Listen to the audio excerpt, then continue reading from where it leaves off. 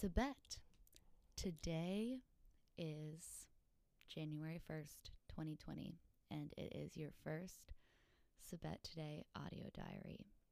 These will be 5-minute audio diaries I will release every single day of 2020, which is 366 days because we have Leap Day.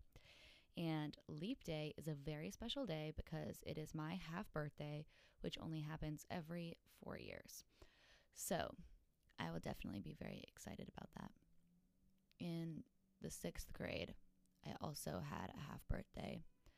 And at school, kids who had their birthdays, mine is obviously August 29th during the summer, the other 6-month end of that February 29th day, right?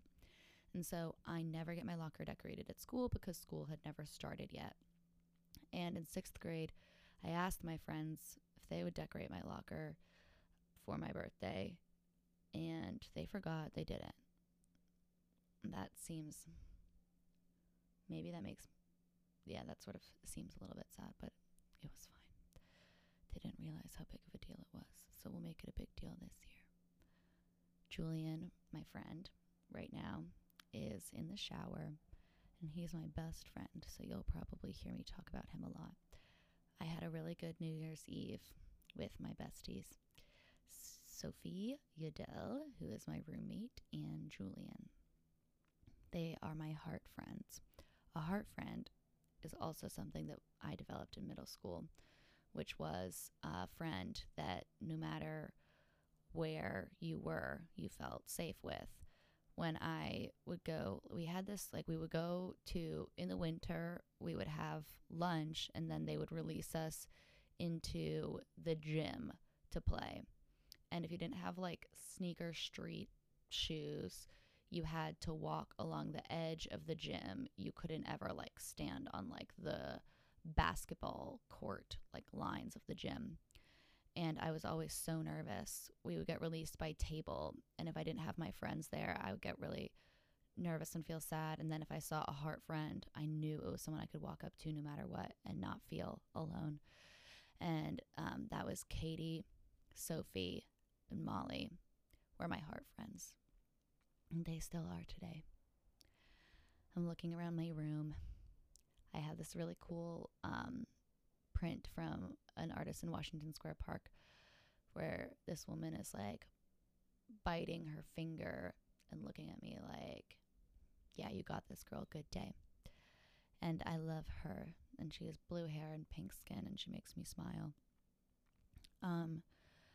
I am surprisingly nervous to start this because I talk to myself all the time as if I'm talking to somebody else, and I explain my own actions to myself like I have an audience. My friend once said that I dance like someone is always watching, which I think really goes back to when I was, I'm thinking so much about my childhood. When I was about 8, we had a family friend who was super into technology, and we would carpool every day, and he was in my grade at school, and he told me that when he would come play at my house after school, that he had installed cameras in all the rooms so that he could watch me.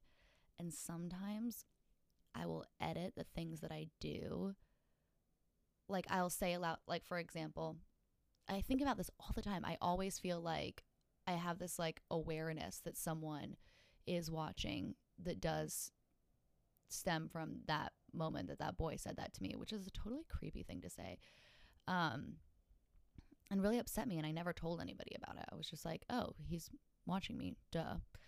And I'll be watching a YouTube and say it's a John Mulaney stand-up clip or something. I will look at it and say out loud, if I don't, so I start watching the clip, and then I'm like, no, I'm not watching this clip anymore. And I'm doing that only because I have seen the clip already, not because I don't like John Mulaney. So I will say out loud, oh, I love this one, I've seen it before, just in case. So this is kind of my recorded shout to say that I am alive. And every day, this is for me, really, and for anyone else who wants to listen, because it is on the interwebs. Oh my gosh, we've hit 5 minutes already. I have to stop. That's my rule. Okay, I'll see you tomorrow. Bye.